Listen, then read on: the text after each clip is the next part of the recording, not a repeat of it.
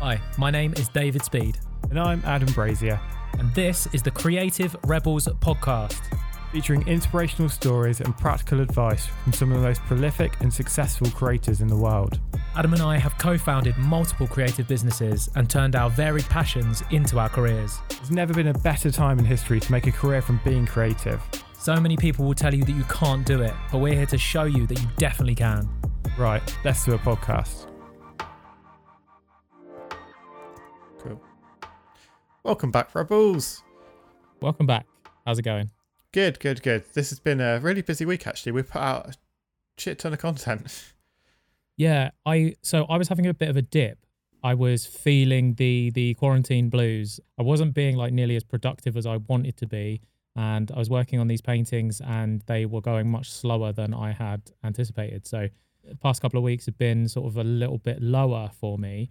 This week we started doing our Patreon calls, and like it's just given me a new lease of life. I love the fact that for people who don't know, if you're signed up on our Patreon, then we do like a one-on-one call and we kind of answer any questions that you guys have got about whatever it is that you're working on. And we've been scheduling those in for 9 a.m. in the morning.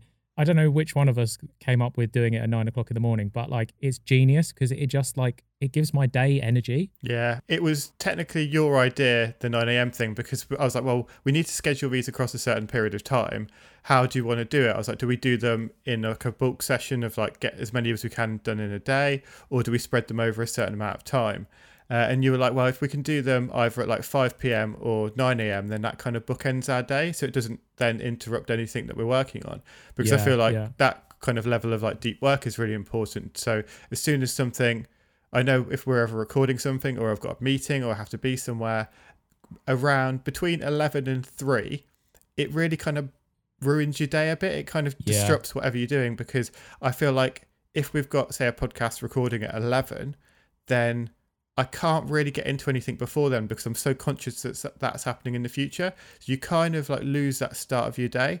But I feel like, doing these at 9 a.m, it just gets your mind. It's like doing exercise in the morning. It's getting your mind into the zone that it needs to be into and just puts you on such a positive path. Not to big ourselves up too much, but like we've been on fire on these calls. They have been really good, yeah.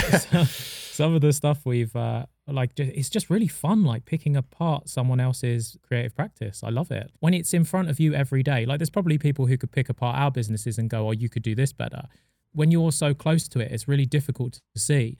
And when you can have that zoomed out view and you can just look at someone's business on the surface of we'll go through their social media, we'll look at their website quickly before we jump on the call, and we have no idea what they're going to ask. From having that kind of outside perspective, you can offer something really unique that they probably haven't thought of, or if they or like they're just not sure about which direction to go, and you can like kind of push them in the way that you think is going to work best. Yeah, it's funny because it's one of those things where when someone else tells you ideas for your own business, you generally feel like you've thought of them all already. Our old accountant used to give us loads of advice of like, oh, why didn't you do this? Why didn't you do that? And they were all ideas that we've definitely thought about before, and we know they wouldn't work because we probably tried them or we've just gone through that before. So like, for example, he was like, you guys should do a t-shirt range. We had done a t-shirt range and it didn't work. And like the time commitment that it would take to properly like market and build an actual t-shirt, which essentially is starting up a clothing brand, and we like it just wasn't for us. Yeah. So I feel like that was one of his big ideas. That's one of many. Yeah, I feel like it does really help, and especially when we meet people at events and we meet people in public, I feel like we do have good advice to give people because we've got 10 years of experience. One of my favorite things that we spoke about. So yeah, you can see those on our Instagram at Rebels Create. The first two we didn't record because we're idiots. And one thing that came up in one of those was the time management of posting to different platforms. So if you're receiving traction on Instagram, do you just go all in on Instagram and ignore all other platforms? Or should you be spreading your time amongst all of them? We say a lot, you should post where your audience are. And I think that is out of everything, that is the most important thing to do. You need to work out who your audience are, where they're consuming content, and post onto those platforms. If your audience aren't on a certain platform, or there's a very, very small amount that might see it, then maybe don't use that platform unless it's something like LinkedIn, because LinkedIn is a very different kind of platform to other social networks, because it's heavily business related, and all it takes is for one person who you're connected with to see it, and then that gets exposed to their audience, which could then lead to a job. Yeah, absolutely. So we talk all the time about planting flags, and obviously plant flags where they're going to be seen is a clear and simple piece of advice.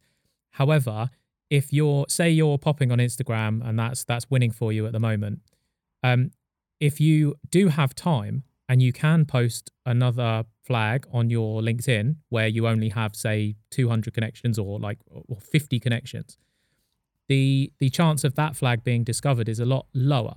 However, it is still a flag, and the more flags you have, the more it can benefit you. So if someone likes your post on LinkedIn and you've only got 50 connections, that post will then get shown to a select number of contacts of the person that has liked your post.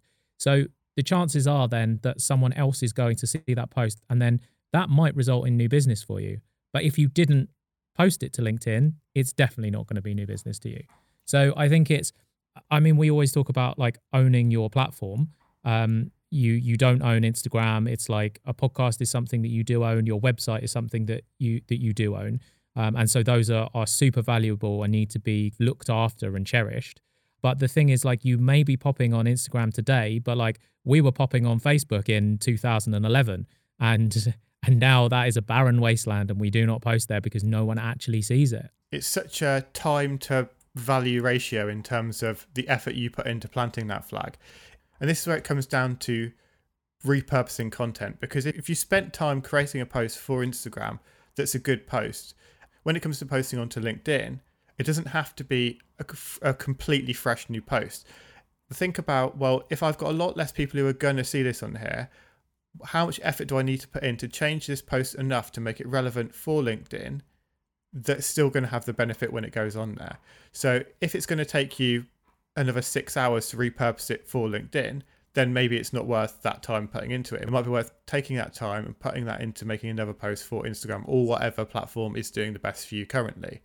But if it is only 15 minutes or 20 minutes to repurpose that to go to there, for example, the IGTV things we've been posting from the mornings, it's like I can make it into an IGTV format, edit it for there, but then because I've edited it, it doesn't take me too much longer to repurpose that into YouTube content.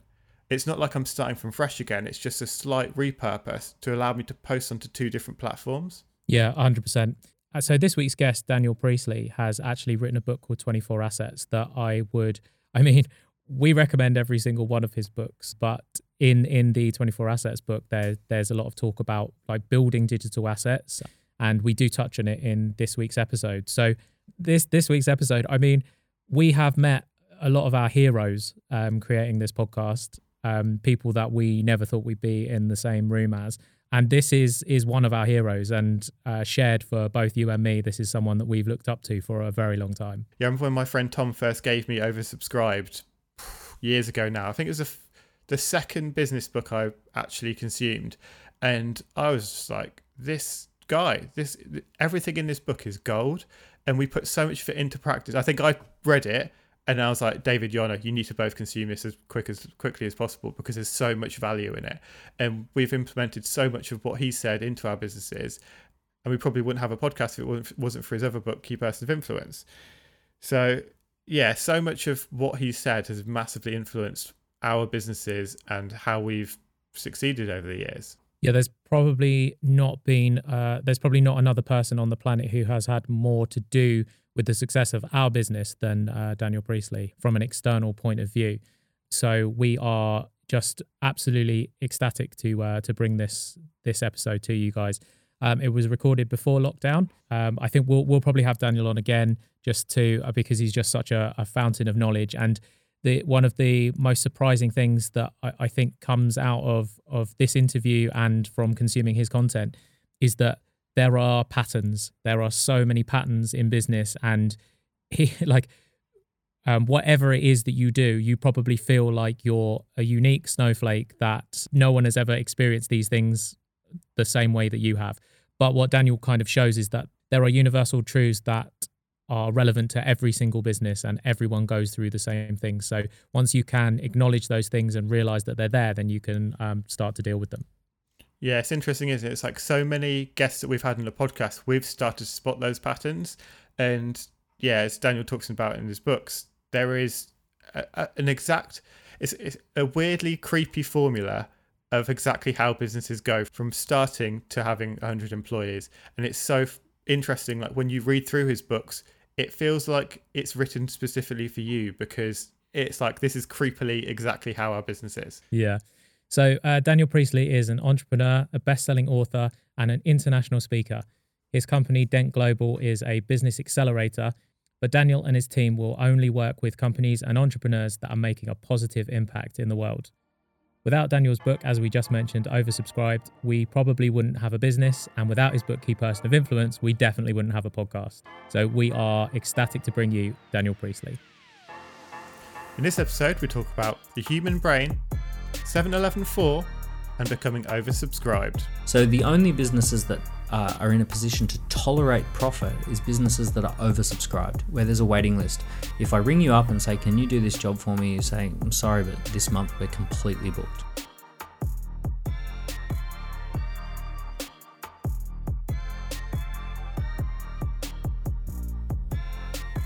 Hi, Dan. Hey, thank you very, very much for having me. Welcome to the show. So you've written a bunch of books that we've read, or every single book that you've put out. I got £4 for that. Did you? Wow. Yeah. Wow, big money. Actually, if you both bought them, I've got £4 each. It's about £1 a book. and I've there's bought 4 the books. audio books and the written books as well. My goodness, I got like £8 for it. Yeah. Well, so that's not the question I was going to ask, but it kind of brings up an interesting point in that you've always said that don't write a book to make any money, because it's flawless. You don't sell a book sells you. Yes. Yeah. There's a big difference. So the old model of why you would write a book is to try and make money off books. And so if you even go into the publishing industry today, to the big old publishers, they're going to say, they're going to build their whole contract around and their whole premise around selling books. They see authors as the vehicle for selling books. Your job as the author is to run around selling books and like crazy.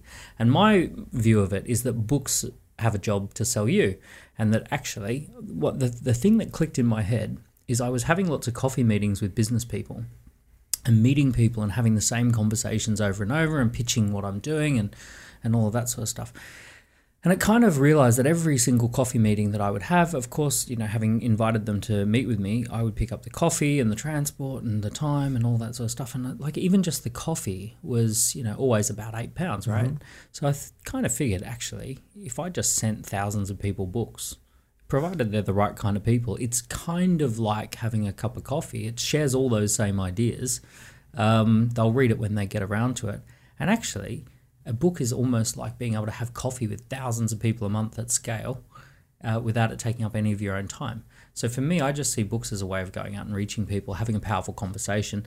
The good thing is I personally have good days and bad days when I'm on form and when I'm not, whereas the book is always on message. Yeah. So for me, it's just this really great tool that the book's job is to go out and be the perfect business development manager. So I'm guessing you haven't cut off all meetings with any people altogether. You've not just kind of like locked yourself in a room and said the book can do it. Hey, Elon Musk, style. here's a book. Yeah, exactly. Yeah. So how do you qualify who you actually would take a meeting with and who?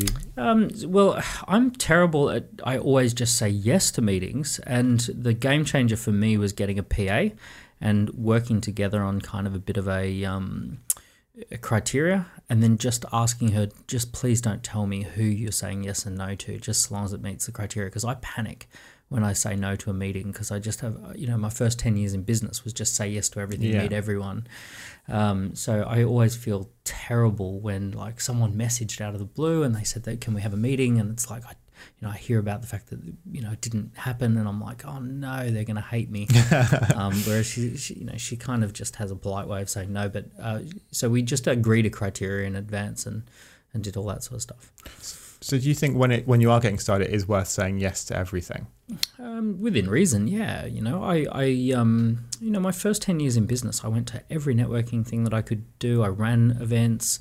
I would always get myself a membership at a private members club that was nice and central and kind of a bit of a destination in itself, and just try and ram my diary full of face-to-face meetings, to talk about partnerships. When I first arrived in London, the first thing I did, because I'd never been above the equator, and I'd never been to London, obviously, and, just kind of arriving in this massive city for the first time with a suitcase. And the first thing I did is I made a list of all the people who were influential in my space that I wanted to get into, and I hired a restaurant private dining area that could seat 26 people, and I just got I just sent out invitations to them all saying, I've just arrived in London. I'd love to host you for a dinner. I'm putting together a dinner with all the influencers in the space. Would you like to come along? I'm paying for everything. I remember it was about £1,500, £1,600 to have a 2-course meal and a bottle of wine, on the tables. And then as a result of that kind of was in the first couple of weeks of arriving. And then I teed up meetings with everyone afterwards, the weeks afterwards, and did joint venture deals with them all. And we ended up doing a launch event and had 800 people turn up to our launch events. It was amazing. Manchester, Birmingham, London.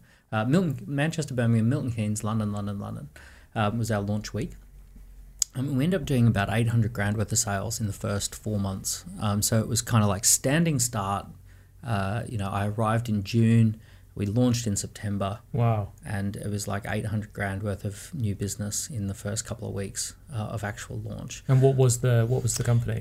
So it was a training business, workshops and all of that sort of stuff. I'd previously had a company in Australia, and we'd done training alongside software. So, that had been a fairly large, company that took off. It went from 0 to $1 million and then 1 to 11 million over about 4 or 5 years. So it was a kind of exciting, fast growth, crazy ride. And we were running rollouts for software franchises, and we were taking percentage of success fees. So when our clients did well, we did really well. We were the only company that kind of took a risk and actually took on clients based on success fees. And that was a great model, great success business. And when I got out of that and came to London, I basically wanted to kind of get into the world of entrepreneurship, and it was very early on. It was 2006, so pre-iPhone, pre-app businesses and all that sort of stuff. Pre the word entrepreneurship being thrown around every day. Yeah. So I just kind of launched some entrepreneur events where we were doing trainings and we were bringing entrepreneurs from around the world to come to London, and people who I'd seen in Australia and in the USA, and I basically took contracts to launch them in London. So proven products in other parts of the world, but had never been launched here in London. And I basically came and launched them. So it was that was the kind of model, and it was great. But it was that whole idea of meeting people, lots of meetings. To go back to the original question, lots of meetings in order to kind of coordinate a launch. Yeah, I mean, we always say the people that you meet will change your life, and there's the sum of the 5 people. And all of those things, it's like, as soon as you arrive somewhere, and even if you're already in that place, like getting those people around you is key, isn't it? Yeah. So the sum of the 5 people. The other saying that I like is that someone woke up today with the thing that you want or need. So someone's already got it. So if you say, oh, gee, I'd love 100,000 person on database, and it's like, well, someone's got 100,000 people on database. Yeah. They've already got it. Someone probably within 2 miles of here has got 100,000 person database of exactly the type of people that you want to talk to. You say, oh, gee, my business would get off the ground if I had money. Well, actually, there's loads of people in London who've got way too much money, and they're like, what should I do with it? Even on the cab ride here, when I was coming here, a friend of mine's texted me and he said, January's been a huge start. I've made £65,000 for the month.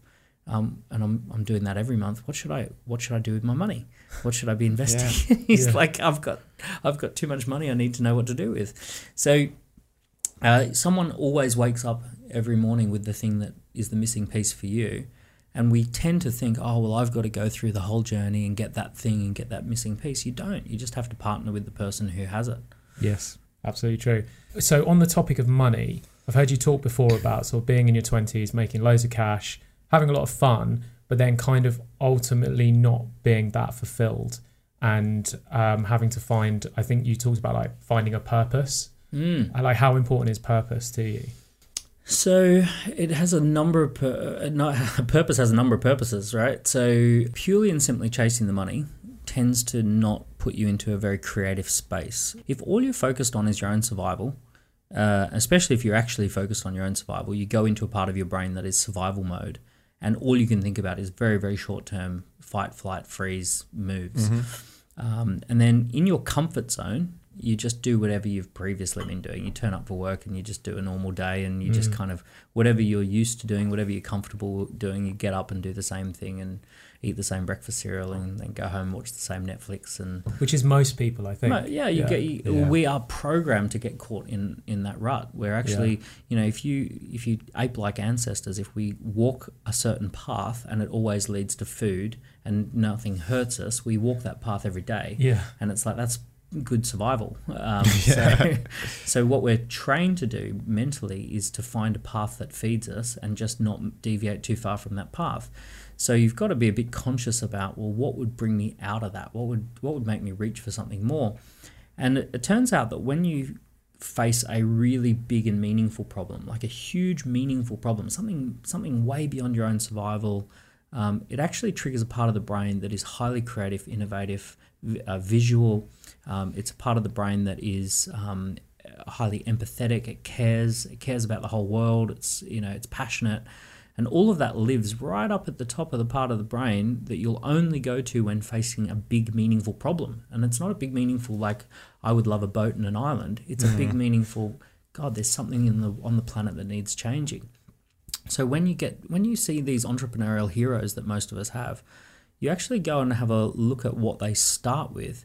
They typically do not start with, I wish I had an island. They start with, I want to make sure every person on the planet has access to clean water, or I want to solve this industry that's crippling under itself. I want to disrupt these big evil corporates who need to be disrupted, and I want to be the company that takes a baseball bat to them, right? And it's kind of like these kind of creative rebels. This purpose beyond making money, beyond own survival, and that actually takes you into the space of creativity. When we face small, insignificant challenges and problems, we actually go reptile brain. So if I turn the Wi-Fi off and we all drop off our internet, suddenly we're freaking out like little horrible reptiles. So small stuff makes us go spiraling down. Big stuff, counterintuitively, you would think, the big problems would be crushing, but big problems actually bring us alive. And the problem that most people face is they haven't picked a big enough problem, or they're waiting for some big problem to come and find them. It's not how it works. Your porpoise doesn't come and swim up to you. Your porpoise, you got to swim out to it, right? And that's how you find your porpoise. So everyone's out there waiting for their purpose to come along, and it's like, no, it's not how it works. You got to make some shit up. What would you say your purpose is, and how have you found that? So I didn't find it. I made it up. And it's to develop entrepreneurs who stand out, scale up, and make a positive impact in the world. So for me, it is about creating tens of thousands of entrepreneurs who are building a commercially successful business that also does something good. And we've defined doing good by aligning to a UN global goal, doing pro bono work, changing the nature of how you run your business to be better in line with the UN goals, and actually giving some money to charity when you're making profit. So we've got some frameworks around how a business can do good and what that actually looks like. And what we do is we go out and enroll people in that, and we enroll people in that vision, and we enroll them in a two-pronged attack, which is, number one, we can help you grow a very successful company. We can introduce you to the funding and the mentors and the environment that would do that. Number two, the condition of entry is that you're going to use your business for a force for good in the world. So that's my purpose, right? So it's made up. I invented it. It didn't hit me one day, or no one sent me a letter. It was I sat down and I thought, what do I actually want to do with the next 10, 20, 30 years?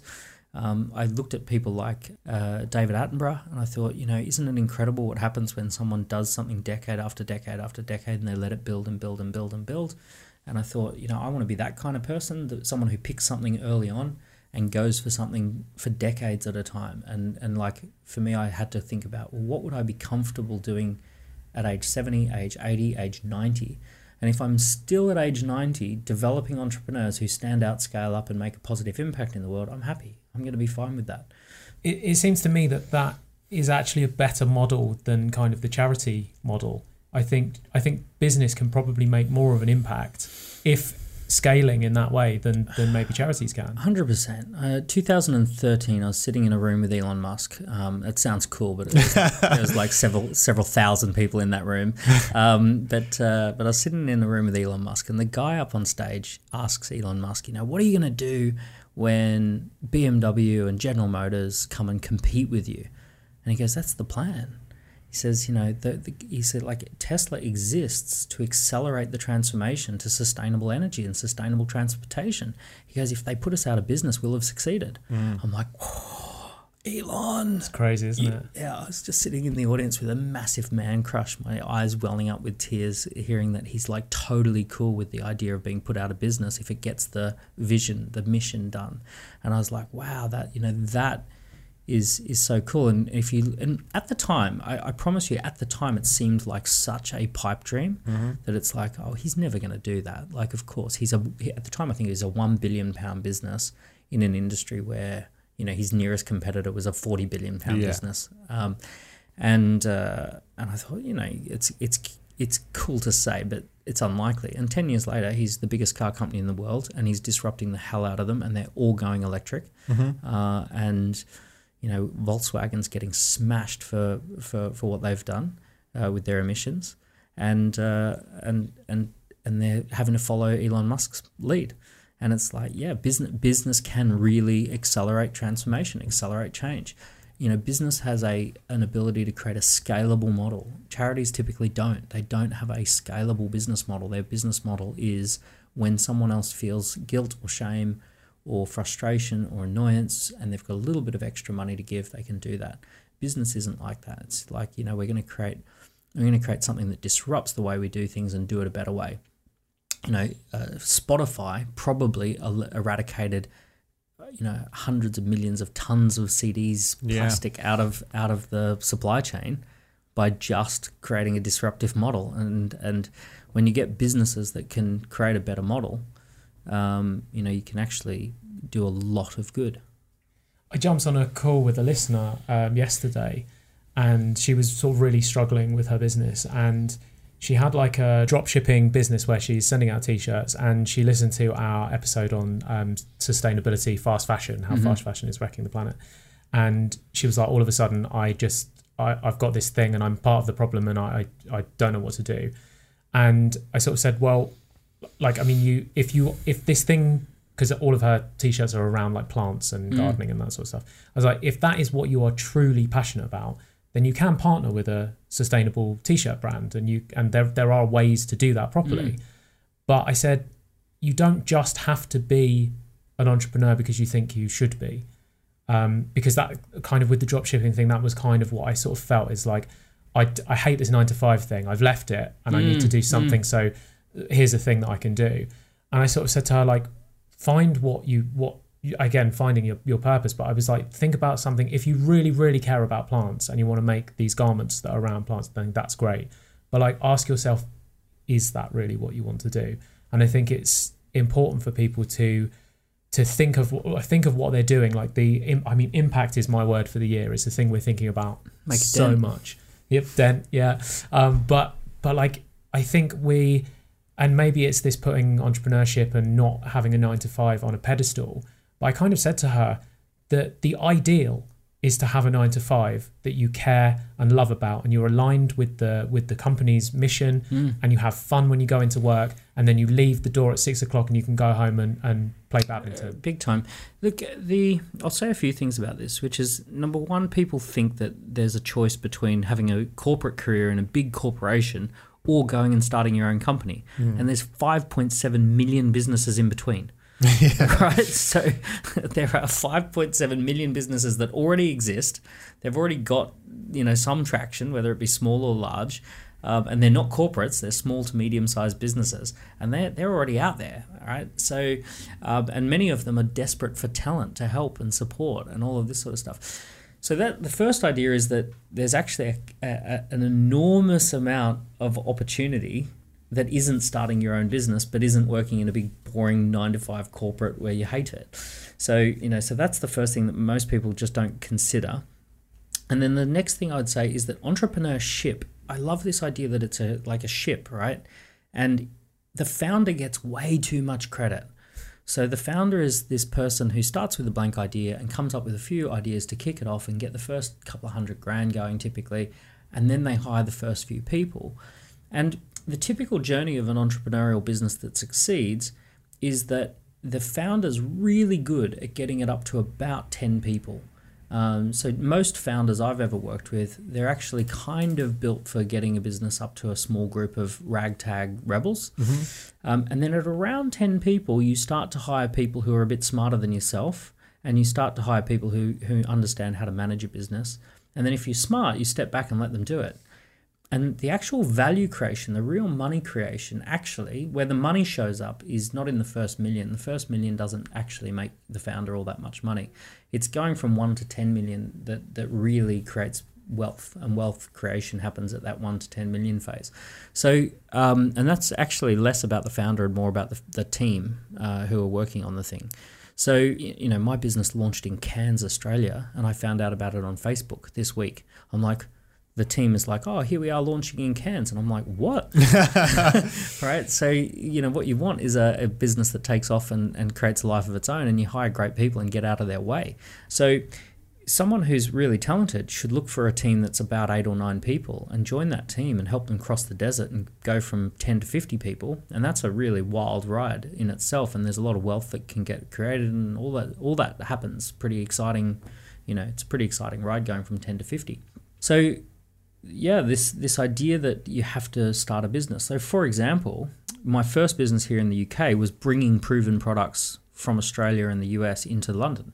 And they were already proven products with brochures and landing pages and testimonials and all of that sort of stuff. So it was very easy for me to turn the tap on in just a new location. Your friend who you're talking about, your listener, there's an amazing business called Nalu, run by a teenage girl out of Bali and her brother. And Nalu is sustainable and ethical clothing that is produced, surf clothing, and they're going into other ranges as well. And every time they sell clothing, they buy school uniforms for girls and kids in India. And basically, in India, you can't go to school unless you have a school uniform, and there's no grants for school uniforms, and it's this weird thing that happens. Yeah. And she's identified this. She was traveling with her parents through India. She found this phenomenon. She realized that all these, especially girls, didn't have school uniforms, suitable school uniforms, so were dropping out of school. And she thought, how much is a school uniform? And it's like £4 or £5. So she basically created a fashion brand that pays for school uniforms and is an ethically produced business. Now that business is flying. She's being mentored by Donna Karan, and she's got funding now out of New York, and they're putting her through New York Fashion School, and like all paid for. She's connecting with some of the top business people in the planet in the fashion world, and she's really onto something. And I don't think they're doing much here in London. And all you would have to do is just tap into that momentum that's already rolling and actually say, well, we'll be your representatives here in London. We'll grow this brand here in London. That is going to be way more of a fun ride than starting from scratch. 100%. You mentioned the desert there. You've trained and mentored thousands of entrepreneurs through your career, and you've started to recognize patterns, which is wild to me because our last 10 years, it feels like no one would have gone through what we've been through in the last 10 years. But actually that's very wrong, isn't it? And most people are going through the same things. It's like puberty. No one knows how I feel. You don't understand me. It's like everyone knows how you feel. So 3 to 12 people is this beautiful business called a boutique. And at the boutique phase, it's a ragtag bunch of rebels, and you're having a great time, and everyone's on the team because they're available and because they're a bit quirky, a bit different. No one's really kind of, looking for a 9-to-5 environment. It's fun, it's free, it's flexible. If you get it right, it's exhilarating because, typically there's a key person of influence, someone with a high profile, and the buzz that's happening around them, and you're turning that buzz into money, and it's just a great experience. And that is that 3 to 12 person business. But when you hit 12 to 13, you actually cross a little bit of a weird threshold that no one knows is coming, where the business becomes slightly too big. And it's kind of like a dinner party. If you've got 10 people sitting around a table, everyone's talking with each other, talking together, one conversation, everyone's sharing the pizzas, right? And everything's just going smoothly and it's effortless. As soon as you go up to about 13, the table splits into 2 or 3 conversations, right? So now it's like, oh, where's the wine? Where's the sign? Did someone doing this, someone doing that? What's going on? Right? So suddenly it's fragmented. And the same thing happens with a company that you hit a 13, 14, 15 people. Suddenly you've got 3 or 4 different dynamics going on in the company. You're too big to be a small business anymore, but you're not big enough to be a big business. You need a CFO. You can't afford a CFO. You need someone who's like head of operations, but that sort of person's $80,000 and you can't buy them. And, you need an office or something and, that's expensive. And suddenly you're juggling these things that you need but can't afford. And then the weirdest thing happened. About 16, 17 people, they start sleeping together. And like all the romantic relationships, or they start having big falling outs. I don't want to work with so-and-so. Or I just don't get along with that person. So now you've got your team who were once this group who were all in it together, musketeers, no one rocking the boat. Now you've got weird relationships and hookups and breakups, and you've got fights and people pulling in different directions. You've got the original crew who are so pissed off that we don't go out for pizza as a team anymore. You've got the new crew pissed off that we're not becoming a grown-up company fast enough. So all this weirdness gets in, and it's all between 10 and 50 people or 10 and 40 people, and it's essentially this growing up phase where you're too big to be small, too small to be big, and it's very difficult, really hard phase in business to get through, especially if you didn't know it was coming. For us, we've purposely stayed at the 12 mark. I think at one point we were 13, but the 13th was off-site. So and then we were quickly back down to 12. So we've always tried to stay at that level. Smart. It's really smart. It's that lifestyle boutique. Fun, freedom, flexibility. You get a little bit famous for a niche. You're having a good time. You're getting stuff done. Everyone loves the business. There's no real rules that are needed to run it. It's a great business. I'm talking to someone recently who, like, they hadn't started a business yet, but they were like, oh, I want a business of 50 people. And they didn't understand that ride. But I feel like a lot of people have this perception of like, I want to start a business, and a business, because they've come from a corporate environment, is something with hundreds of people in. They don't think staff equals success. Well, there are 2 breeds of entrepreneur, really there are. And one breed, and this is like 75-80% of people who get into entrepreneurship, are suitable for lifestyle businesses. And when they think of a business, they just think about the client and the customer and what they're doing. And then there's this other breed of entrepreneur who's actually suited for performance business, and maybe that person is. And the fact that they think straight away about 50 people and what that looks like actually might be for them the right move. And they start putting together a board of advisors. They start from day one, they fill in all of the forms to get the certain tax status and the R&D credits, and they start bringing in technology and investors, and they start thinking about the assets of the business from day one. And that type of person, very different entrepreneur. In the same way, there are some people who play tennis because it's fun, and some people who want to play professionally, and they mortgage their house to kind of compete, and they're very different tennis players. This person you're talking about might actually be really suitable to be a performance entrepreneur, and they're the ones who are going for an exit. They're going for valuation. They're putting together. They geek out as much about the business essentials or the business itself as they do about what the business does. So, they're really geeking out about business stuff, not just this is the fun thing we do. Because it was described to me that a true entrepreneur is someone that builds a business in order to sell it. And for me, like, I don't want to sell my business. I enjoy it too much. Yeah, totally legitimate. I think there's a lifestyle entrepreneur and there's a performance entrepreneur, and they're just a different breed. It's like saying, a true tennis player plays at Wimbledon. Well, a true professional tennis player might aspire to that, but doesn't necessarily. You could love tennis and play tennis every week and just be loving tennis, and 3 times a week you're out there on the court and it's great. And it doesn't mean you're not into tennis or that you're not a tennis player. You're just not a professional tennis player. Competing for that to be your main thing. So that's great. That's really reassuring, actually. Yeah. So I think for Adam and I, your book Oversubscribed is we recommend it all the time to people. You're just currently re-recording that, I saw. Yes. So have there been any changes, and has it been interesting, like revisiting the book? Yeah, so the first version was written in 2014, released in 2015. And in 2016, something big happened, which was the US presidential election. And the US presidential election is like a Formula One of the marketing world in campaigning. It's the most high-stakes campaign on the planet. So whenever there's a US election, you've got to pay attention. Did they do anything special? Did they do anything unique in order to win? So if you go back to FDR, Franklin Roosevelt, he did something called the Fireside Chat, and it was a national radio live broadcast into everyone's home. And that was very unique, very innovative.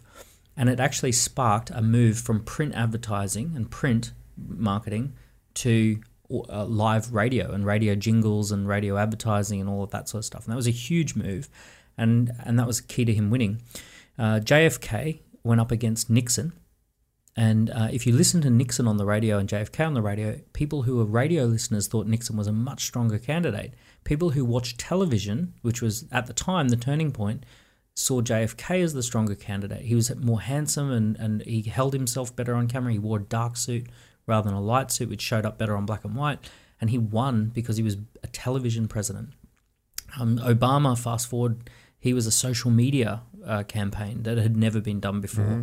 So when these things happen, you have to go, ooh, okay, that signals a shift.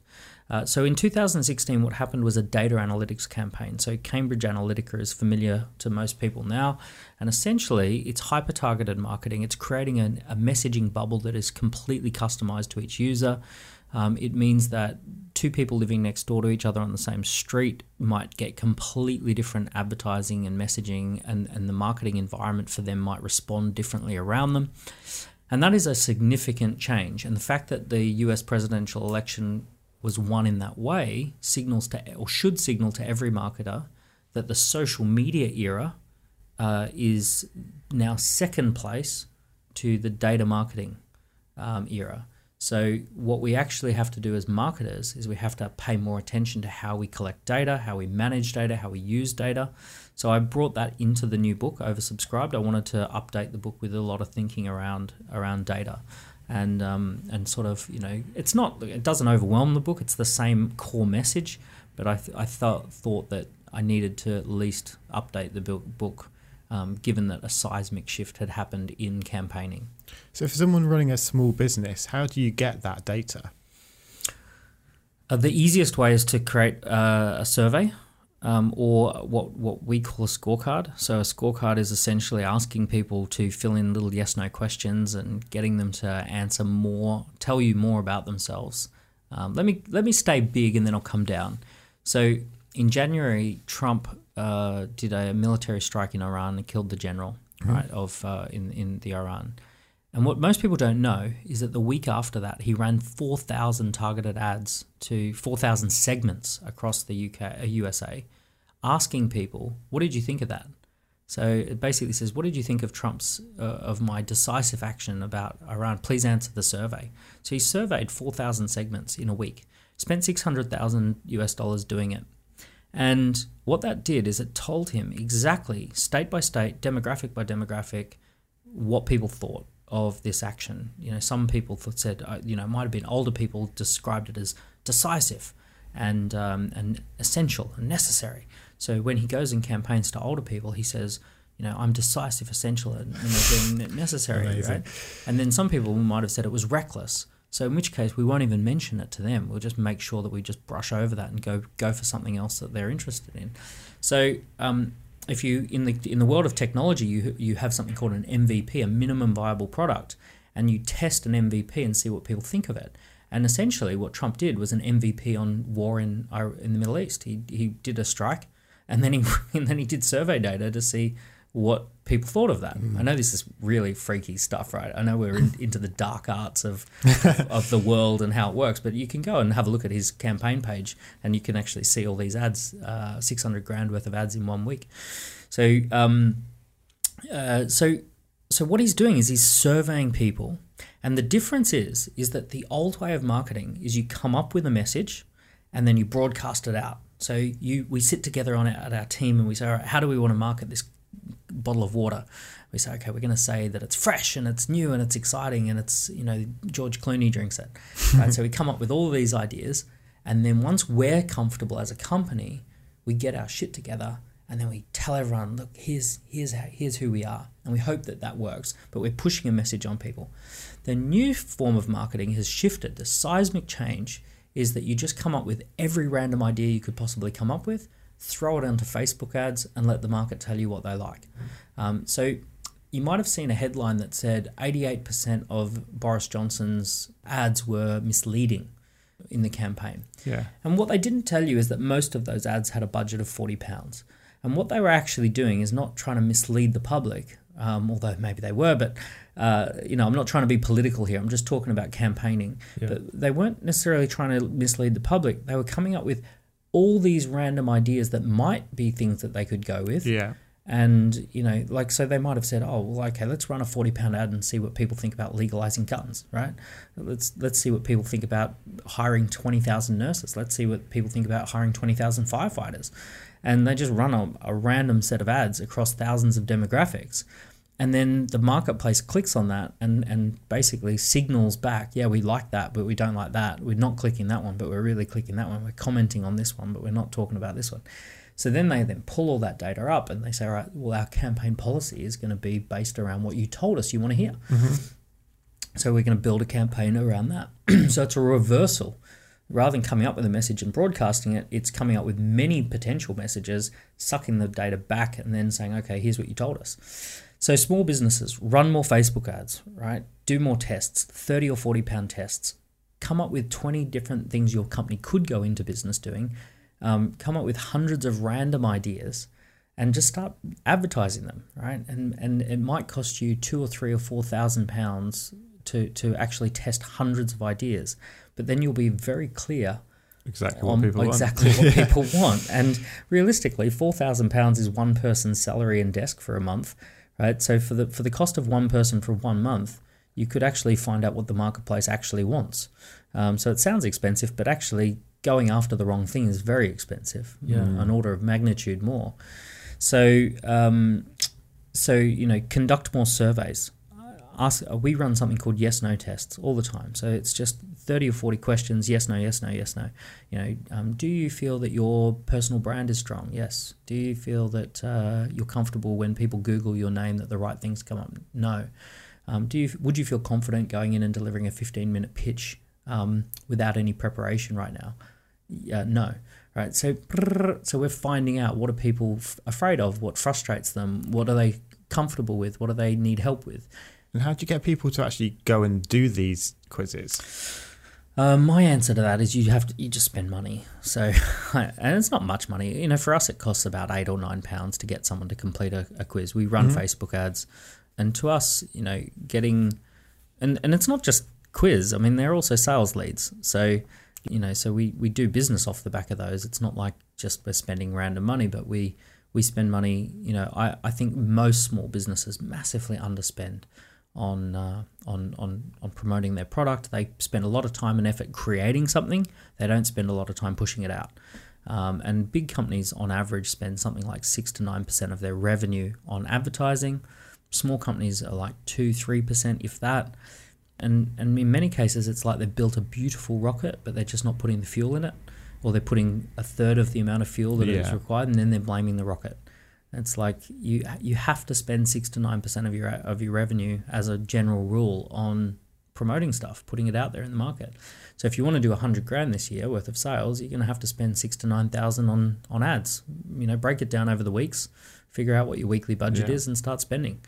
And if you can't afford to do that, go join a team that can afford to do that until you can afford to do it, or until you can get an investor. But ultimately, the answer to the question is you either hustle because you've got available time, and that's a stopgap until you get the money. Yeah.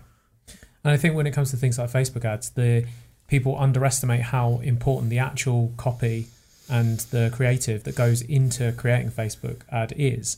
And I know a lot of people will run one and it doesn't get any clicks and they go, Facebook ads are rubbish and they're a waste of money. And Yeah. so it's, I mean, you need to and also, experiment. Facebook is algorithmic, so Facebook itself doesn't figure out what's working for you until about week 3, 4, 5. So it needs a certain amount of data for its algorithms to kick in and start producing results. So the new system with Facebook is you write 10 headlines, 10 body copies, 10 calls to action, 10 images. You upload all of that. Facebook mixes and matches it, automatically creating thousands of variations of each ad. And That's cool. I didn't know that. Yeah. And so then they're doing the job for us. They now. are. That's great. Yeah, and they're doing A versus B versus C versus D versus A1 versus B1 versus C1. Like, it's phenomenal.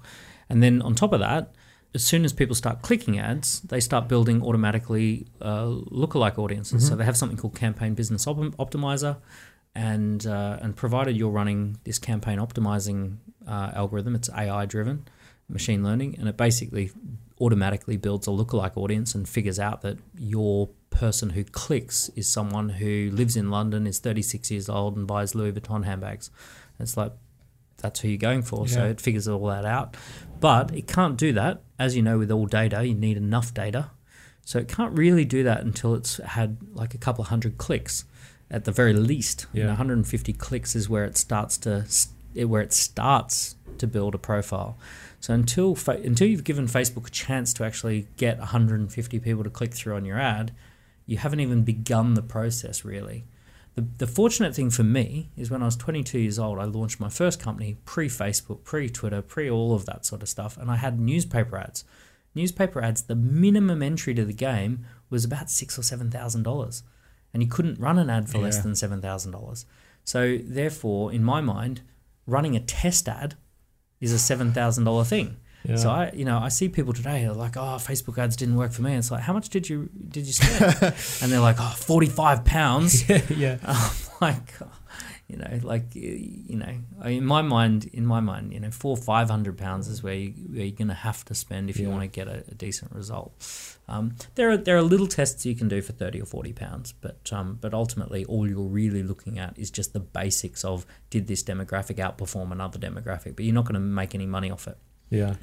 And even when it comes to the newspaper ads, you still were experimenting because you ran an upside down ad, didn't you, to see if that got... When the business was at its height, we were doing $2 to $250,000 a month worth of ads, and we were just testing everything, and we just kind of got into it. We're making too much money because we started thinking about like, what could we test, and so we're testing all these alternative newspapers, and we're testing full color versus 2 color versus mono.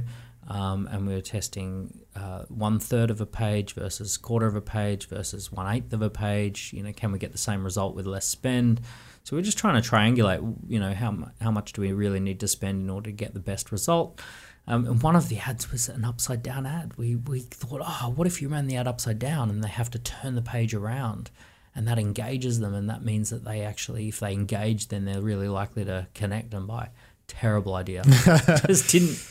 People just did not even care, to the extent that we might have spent $6,000 or $7,000 and got no response or something like that. But at least you learn from it. I think that's the important thing. At least it made a good story in my book. Exactly. Exactly. So what is being oversubscribed? Being oversubscribed is having a waiting list, or turning people away. It's having more buyers than you can sell to. And it's ultimately businesses that are oversubscribed that make profit. So the market doesn't tolerate profit. The market's not your friend. Mm-hmm. So everyone thinks that entrepreneurship's this lovely little friendly thing that we go and walk out in the daisy fields and make lots of money. And the market's not your friend. First rule of economics is the market's job is to eradicate profit, moving prices down, putting downward pressure. Competition creates downward pressure and eradicates profit. So essentially, most businesses will find an equilibrium where they can pay a wage. So if you run a coffee shop and a normal manager's wage for a coffee shop is, say, $30,000, then you'll earn $30,000. Maybe you've taken a bit of a risk, so you earn $36,000 because it's a little bit of premium for taking a risk. So essentially, you're earning what the market rate is for someone who A, runs a coffee shop, and B, takes a little bit of a risk with a coffee shop. But that's the default equilibrium.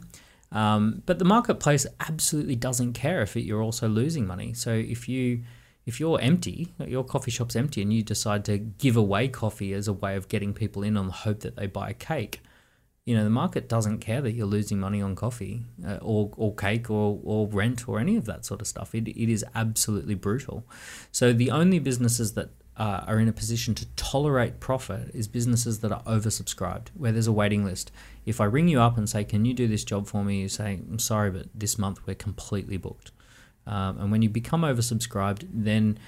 And when it's genuine, it's not theatre, it's actually genuine. And you say, look, it's £3,000 and I can do it next week or next month. And someone says, well, I've heard of someone who could do it for £2,500. And you go, like, work with them. Who is it? Oh, it's so-and-so. Yeah, they're great. Yeah, go for it. Like, no probs. Because you're oversubscribed. And you're not trying to compete to the bottom, and you're not sitting there, oh, well, I'll match their price and I'll drop everything to do it. If you're oversubscribed, you're confident with your pricing, and it's not that you're confident with your pricing. The market's holding your pricing up. The market's supporting the price. So so hence you don't argue. Fine doing it. It's a market rate. And it sounds counterintuitive, doesn't it? Because to actually turn someone away, and especially to say, oh yeah, go with one of my competitors. Yeah. But what we found, every time that we've done that, they're like, oh, well, we'll wait then. We'll wait because they want you, and they always do say, oh, but so and so is going to do it cheaper, and we go, okay, cool. That's cool. Yeah, they're great. They're awesome. Yeah, they're not us, but they're awesome. Yeah. That's the kicker, isn't it? They're not us. And there's a reason we have a waiting list, and if you want to wait, that's cool, and if you don't, that's also cool. Like, we're indifferent. We've got with or without you energy. This is happening with or without you. We're going to be fine with or without you. So wait or shove off. So in the nicest possible way. So what most companies don't know how to orchestrate this. It's something you can orchestrate, and you have to have a 3-prong approach to doing this. Number one, you have to have a really powerful weekly baseline of activity, something that you do every week that generates business, and it's like I describe it as almost a perfect repeatable week. There's a weekly activity. So for me, when I had my first business, every Sunday in year one, when we did $1 million in our first year, every Sunday we ran the same ad. Every Wednesday night we had an introduction to our business, like people could come to 60, 70 people, and then over the following 10 days we would make about 35 grand worth of sales, and we would just repeat that every Sunday, same ad. Every Wednesday, an introduction event. And then follow-up phone calls, and we did that 42 times and made 1.3 million in sales. So it was the perfect repeatable week, same ad, same presentation, same slides, same venue, everything was the same. We just repeat. So that is what I'd call the weekly baseline. And then what you want to do is a quarterly spotlight campaign, something special every quarter that creates a bit of buzz. So guest speaker, guest product, some sort of innovation, even just an experience of getting people around for drinks or getting people into your offices and doing something, having a little fireside chat with someone who's interesting. Something that creates a little bit of buzz, running, podcast episodes. And that it's a spotlight. It's just a reason to spotlight your business again. And that should happen every quarter. And then you should capture these moments and put them all over social media. And we call that the annual big message. And you want to have a coherent message that goes across social media. It's not just photos of me eating my breakfast. You want to have a nice, clear message across the 12 months that says, this is what we're about. This is what we do. It's not salesy. It's just, this is our brand message. And then the most salesy thing you do is the perfect repeatable week. Part of the perfect repeatable week is hitting the phones and following up with leads and all that sort of stuff. The spotlight campaign is a little bit salesy, but mostly a branded experience. And then the top line is just branded, just content, just good stuff, just give, and trust that it'll filter its way down. That's very important what you say there about give. So it's not sales content. It's not, This is how great our product is. No one's going to listen to that. We have in our brain this thing called a hippocampus, which is a filter, and it just filters out anything that looks like that.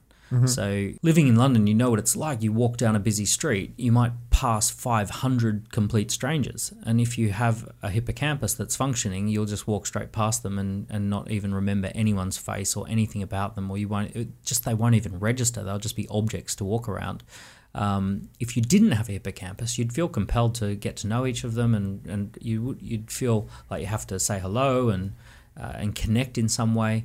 It would be hard to actually walk down a busy street if you didn't have a hippocampus filtering most things out. So in the marketing world, all marketing messages hit the hippocampus and they just get annihilated. They don't even go, they just don't even register. So there's only about 5 things that do get past the hippocampus, and that is anything that's scary, so a threat. So if you walk down the street wearing a baseball mask or carrying a baseball bat, that'll get on people's radar because you look like you could be scary. Sexy. So if you walk down, not any of us, but if someone, thanks, Dan. if someone could pull it off, perhaps they're in their sexy outfit and they're walking down the street, they'll get through people's hippocampus. Strange or weird or out of place will get through the hippocampus. If you go dressed as a hot dog walking down the street, that will work. And then those 3 aren't useful at all to an entrepreneur. You don't want to be strange, sexy, or you don't want to be sexy because the wrong people always respond to sexy. You never get the right people by being sexy. So the final 2 is giving away things of value for free. So if someone is genuinely giving something of value away, that actually is through the hippocampus. We're skeptical. What is this? What's the catch? Yeah. But it actually registers. So someone who gives something of value away pierces the hippocampus. And a friend, someone who you already know, like, and trust. So if you spot a friend on the street, you stop and you have a chat and you spot them from across the road, right? So your brain is taking everything in. It's actually all coming in because you can spot a friend. You can literally look through the window of a bus that's moving and spot your friend on the other side of the road through the glass. And how did that happen? Like, how did they just pop up on your radar like that? Because everything's going in. It's just getting filtered out. So the 2 things that are useful for being a business is, number 1, giving away something of value for free, and number 2, becoming a friend who's known, liked, and trusted. So when companies are sharing valuable blogs, sharing videos, sharing podcasts, sharing ideas, giving away books, giving away information, hosting events, if they're doing that and it's valuable and they're not asking anything in return, that is actually getting through to people. And then if they do that enough and they clock up enough time and interactions with people, then they end up becoming a friend, and then anything they say will get through. I mean, we can definitely vouch for that. We've only been doing this podcast for a year, and of the thousands of people that listen to it, we're working with a very, very small percentage of those. But to those people that we do meet and work with, they say things like, "Oh, it's weird talking to you in real life. I feel like I know you." And so we have become friends just through providing value digital and giving content, and giving value and showing up again and again. You've done what's called 7-11-4. So 7 hours, 11 interactions, 4 locations is the actual research that says you move from being an acquaintance to a friend at the 7-hour mark, the 11 interaction mark, or the 4 location mark. So if I met you for the first time today and then we went out to lunch, location number 2, and then we worked together at a project and we're in a boardroom, that's location number 3. And then if we kind of went and sat at Soho House, that location number 4, we would actually, by the end of that day, go, "Oh, we've spent 7 hours together and been in 4 locations together." By the end of that day, we'd be way friendlier than at the start of the day. It's a trick that pickup artists use, that they take. It's all based on the same research. To do mini dates and go from one place to the other. Yeah. It's based on research that is about bonding behavior and how the human brain forms bonds. Google did great research into it called 0 Moments of Truth. Yes. And it was essentially just saying that if you interact with people 11 times, that's the point where they start to trust you enough to buy. But Google could see from people's interactions online that people were unlikely to buy unless they'd interacted with the brand 11 times. And at around the 11 time mark, they get the credit card out and buy something. Yeah. So they were encouraging people to create a journey that people could actually clock up 11 good quality interactions with the company in the online environment. So it's all based on the same sort of research. There are nefarious ways to apply it, but that's from a branding perspective, you don't want to rush people. You want to build a relationship. 7 hours, 11 interactions, 4 locations. Yeah, it's something we always say to people is that you can't make a friend from a 10-second conversation in the street. So yeah. But then on that note, if I'm a graphic designer and I'm working on my own, And I mean, because you like you've got a whole book, 24 Assets, that's about the importance of producing content. How do people find time, and like how important is it to dedicate time to be producing content for the internet? So you're not going to like my answer, or the graphic designer's not going to like my answer. Sorry, guys. Business is a team sport. So you can't actually create time. There's no way of manufacturing time. We all get 24 hours a day. Branson and Elon Musk have got 24 hours a day. And, you know, that's their frustration as well. They don't have enough time to do all the things they want to do. So it's a very human experience, whether you're a multi-billionaire or you're, you know, just starting out. So ultimately, the only option, the only place to go is team. So team versus time. So if you say I don't have enough time, the real answer is you don't have enough team. Business is ultimately a team sport. And teams of 3 or 4 massively outperform solopreneurs. A solopreneur is essentially, and you're going to hate me for saying this, right? Well, you guys won't, but your listeners might. A solopreneur is essentially, unfortunately, someone who has the worst parts of a job without the security and the worst parts of a business without the scalability. So pick one. You're either in business or go get a job. And if you're in business, you need a team. You need 3 or 4 people, and you're going to work together, and then you're going to get this magical thing that happens that Henry Ford discovered, that if you get people working at teams, you massively increase output as a team when each person's focused on their thing and you're working and coordinating together. You spend a little bit of time figuring out, you're going to work on sales, I'm going to work with existing clients, I'm going to do management and admin stuff. You get a little bit of team play going, and then, you know, that's the breakthrough moment. The next thing that manufactures time is actually digital assets. So digital assets have superpowers. So the superpower with a digital asset is it transcends time. So you record this today and it'll be available in 10 years' time. It transcends distance. So someone could be listening to this in Brisbane or Boston or Bangalore. You know, so bang, it's all over the world straight away. And it transcends wear and tear. It could be listened to 1 million times and it won't lose any quality. Yeah. So when you look at digital assets, first you get a team together, and then as a team you carve out the time to create digital assets.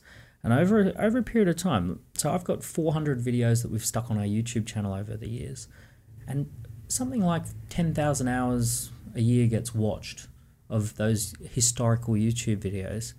And when you look at it and you think, okay, in the person who's watching, in their mind, I'm meeting them for that hour. I'm clocking up time with people, which didn't take me any time. So then you hit this momentum curve where you have enough digital assets doing the heavy lifting that people have already spent 7 hours with you by the time they get through and talk to you. So yeah, step one, you got to form teams. You got to figure out. You got to say, enough. This doesn't work being on my own. I have to be a team. I got to go networking for a co-founder. I've got to find some other people who are in the same position as me. And we form a company together. We form a team together. However we figure that out, we'll sit down, we'll have a pizza, and at the end of 3 hours, we'll aim to have come up with 10 ways that we might work together, and we'll pick one. What do you then say to the people who are very, very scared and reluctant to give away a piece of their business? You're giving away a piece of nothing. Yeah. Because we get that a lot. Yeah. I think I need help, but I don't want to give anything away. Well, try and sell it. If it's valuable. You know, it's not the idea. For starters, ideas aren't valuable, right? Here's an idea: knock down this building, put up a skyscraper. There you go. There's $1 billion idea. Yeah. $1 billion idea.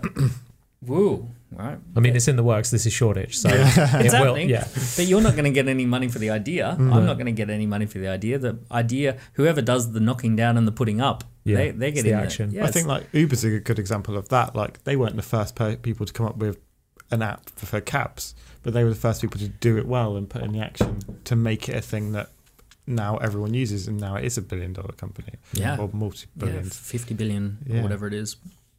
Yeah, the idea is not valuable. It's implementing the idea that has all the value, and the market's brutal.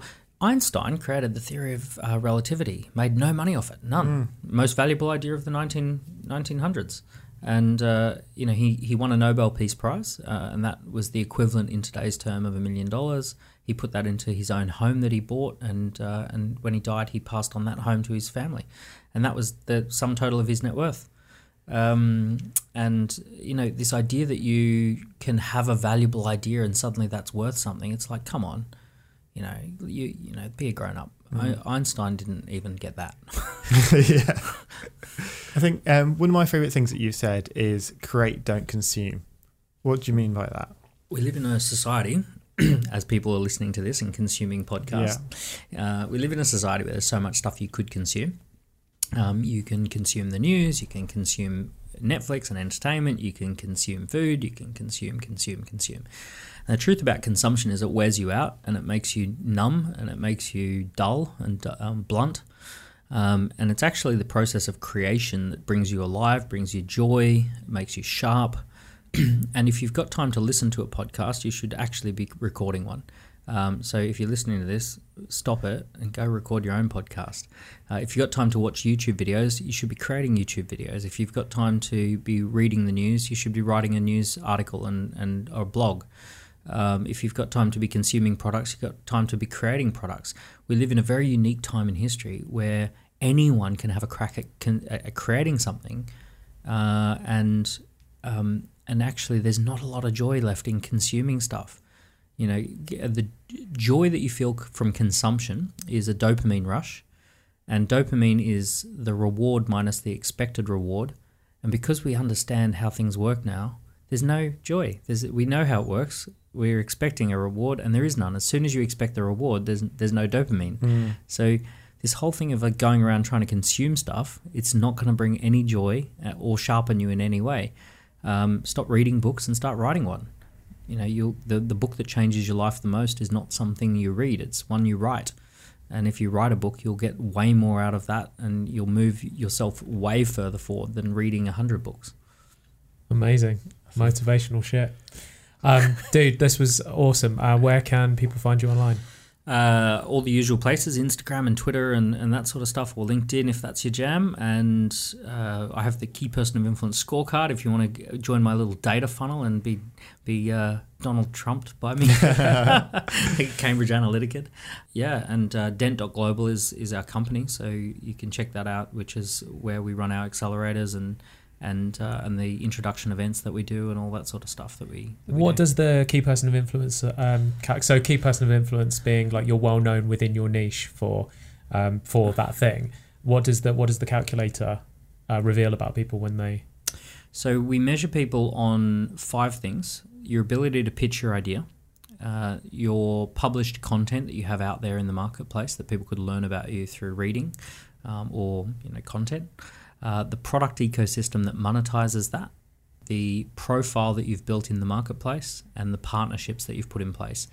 And there's some easy wins where you can score a few points pretty easily just with some basic stuff you can do, and you can learn, you can often, by taking the scorecard, you can actually see, oh, I should do that, or, that's an easy one, I could easily, do that one. And then there are some harder ones that we ask you, things about, going internationally and putting your message in other geographies and putting partnerships in place with companies that are bigger than you. And we ask you a series of questions, rapid fire, 40 questions, and then we give you a score, an overall score as to how you're performing as an influencer in your space. Not influencer like an Instagram influencer, but influencer as an entrepreneur getting their business into the marketplace. And then we give you an individual score for the 5 Ps and give you a report that suggests what you might do to improve the 5 Ps. So how you might improve your pitch, how you could build a better product ecosystem. So all of that's included. It's completely free. You just basically go in and fill in the 40 questions. It takes 5 minutes. And then you'll get a customized report. Amazing. Cool. Fully recommend it. Thanks, Dan. Cheers. Thanks for having me. Thanks so much for listening. If you get any value from these episodes, it would mean the world to us if you could share the podcast with someone who needs it. You can always reach out to us on Instagram @RebelsCreate or head over to creativerebels.co. And remember, always be creating. See ya.